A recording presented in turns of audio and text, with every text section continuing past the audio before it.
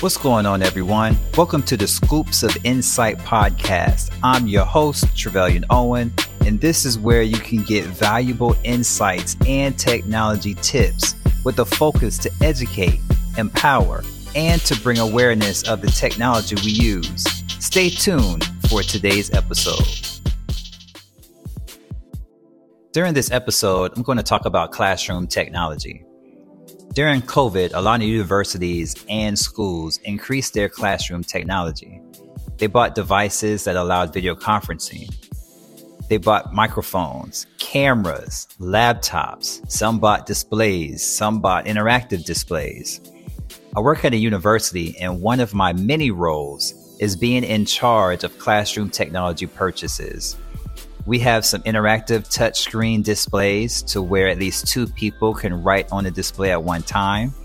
The displays have a built-in PC, webcam, and in the back of the room, there's a PTZ camera with auto-tracking abilities. For those that don't know, PTZ stands for Pan, Tilt, Zoom. We got microphones mounted in the ceiling to capture the professor at the front of the classroom. With this technology, they're able to use video conferencing software in their courses that was integrated into the learning management system. So with that, we were able to pivot upon returning to the classroom, since we already had the infrastructure in place for mobility and flexible remote learning. We had the technology to have classes on site and virtually simultaneously. If you're my age, you know back in the day in high school, we had what was called a distance learning class. In this class, this was where we connected with a different school to do teaching and training for various courses that weren't offered at my high school and was made available through partnership and video conferencing technology. You know what? With that old process of distance learning and making video conference capable, here we are many years later using that same type of technology in a brand new way, or in a new way. Back then, the industry standard technology they were using for this type of thing was by way of IP address to connect the different classrooms geographically together. Who remembers the old way of doing things with that old Polycom system? Now here we are using web-based or internet-based software technology. So, you got all these schools, universities, they bought all this technology. And a question I would ask is, since after COVID, did anything change in the teaching component in relation to the upgraded technology in these classrooms? Something to think about. While you're thinking, another question is, do the professors understand the technology they have access to and how it can help them reimagine the classroom learning experience?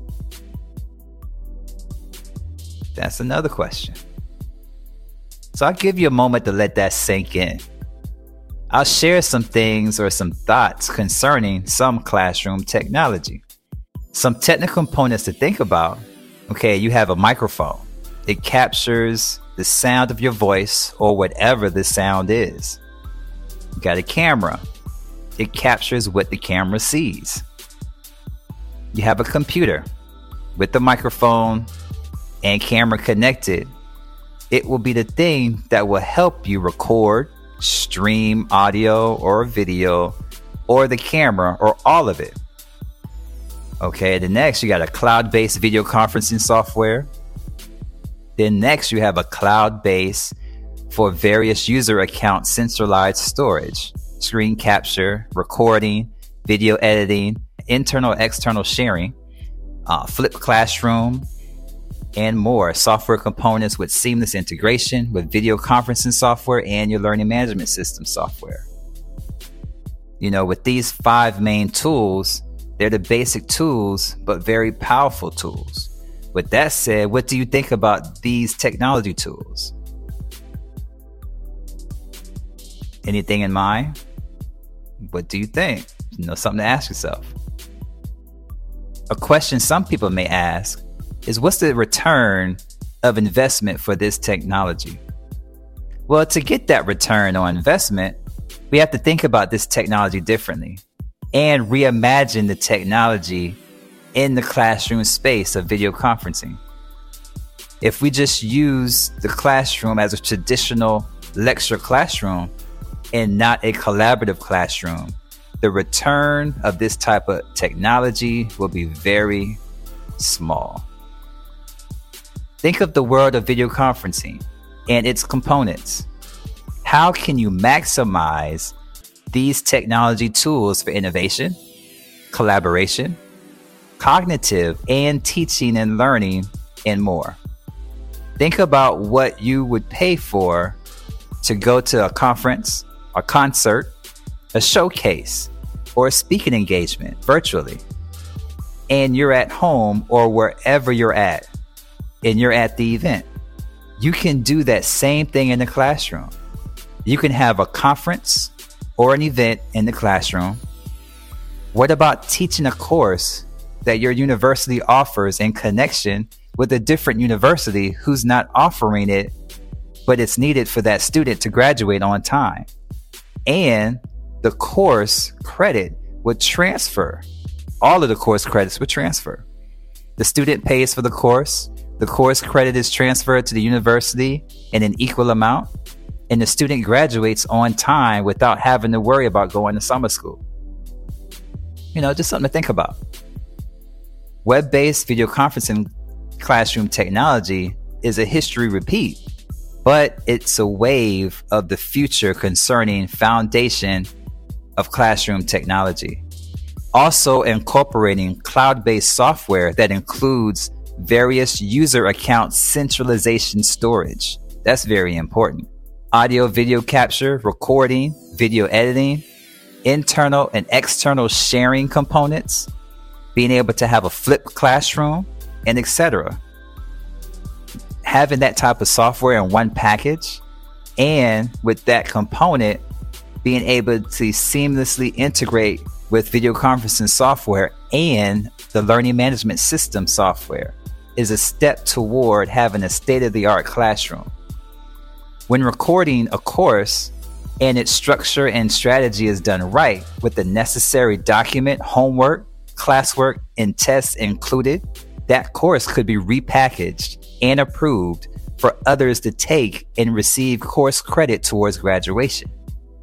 Why should there be a reason why a course that was once offered gets removed because there's not enough students enrolled in that course? This is something to think about.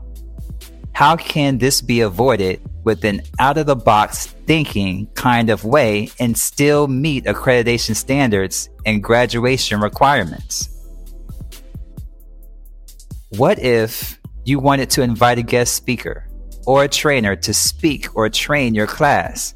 Because of scheduling, they're not able to be there physically. Well, with video conferencing, it provides more flexibility for a person or a group to be present in your class. Without using video conferencing software, you don't have that flexibility. And then also with using video conferencing software and it being integrated into your learning management system, whether that system is Canvas or Blackboard or whatever you're using. I'm speaking from the point of Canvas because that's what I'm familiar with where I work. Think about it. You got the camera in the room. You got a computer in the room, whether it's your laptop or a dedicated PC that's in the room. You got the microphone. You got some type of video conferencing software that you might be using, whether that's Microsoft Teams, Zoom, RingCentral, WebEx, whatever the video conferencing software of your choice is, as long as it's web-based and it's the right fit for your environment. Just some things to think about, we have to think out of the box. This state-of-the-art classroom starts with foundational technology. And looking at that foundational technology different can make a state-of-the-art classroom. I'll just let that sit and ponder. So, with this episode, as I come to a close, there will be a part 2 to this as I'm thinking about it. You know what I'm saying? I didn't even cover, or I didn't even touch on AI, which is artificial intelligence, VR, which is virtual reality, AR, which is augmented reality.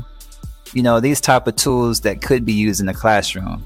But I do want to leave you with some more questions to ask yourself and to think about all the things, that I've shared during this episode. And, you know what I'm saying? These are some of the questions. I'm going to just go ahead and say what the questions are. Questions are as follows. These are some of the questions that, I just want to leave you with something to think about. Really think about. Really. Get some of your peers together. Get some of your colleagues together. Get some of your friends together. Get some of your students together and really think about this and how this could be reimagined. How to reimagine the classroom.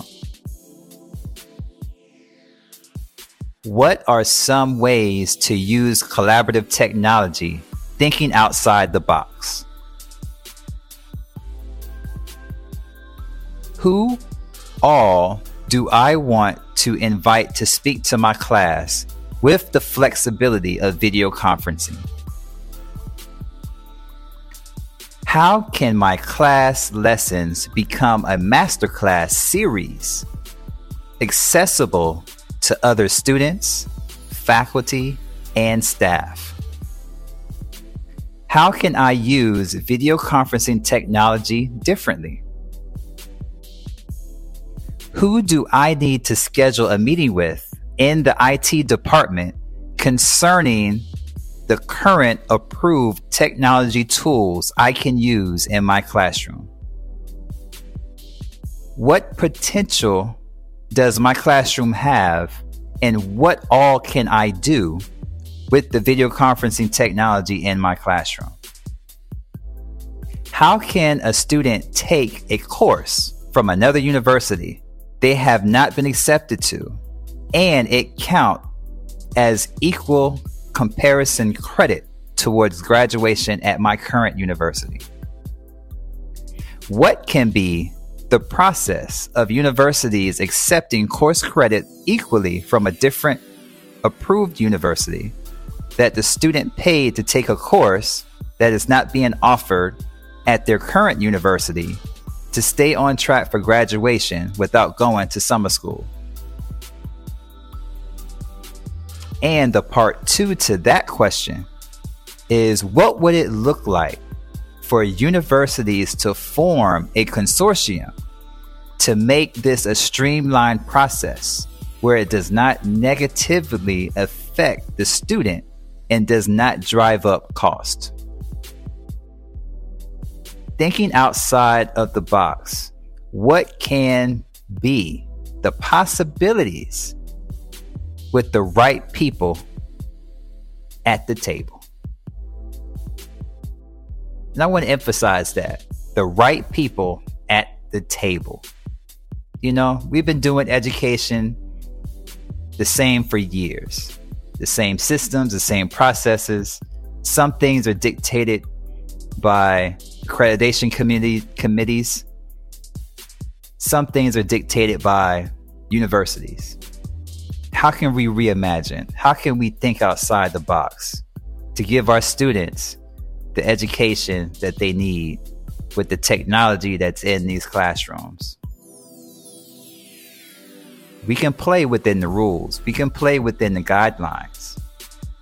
But we have to think outside the box of those guidelines and those rules and still follow them accordingly. It's a way that it can be done.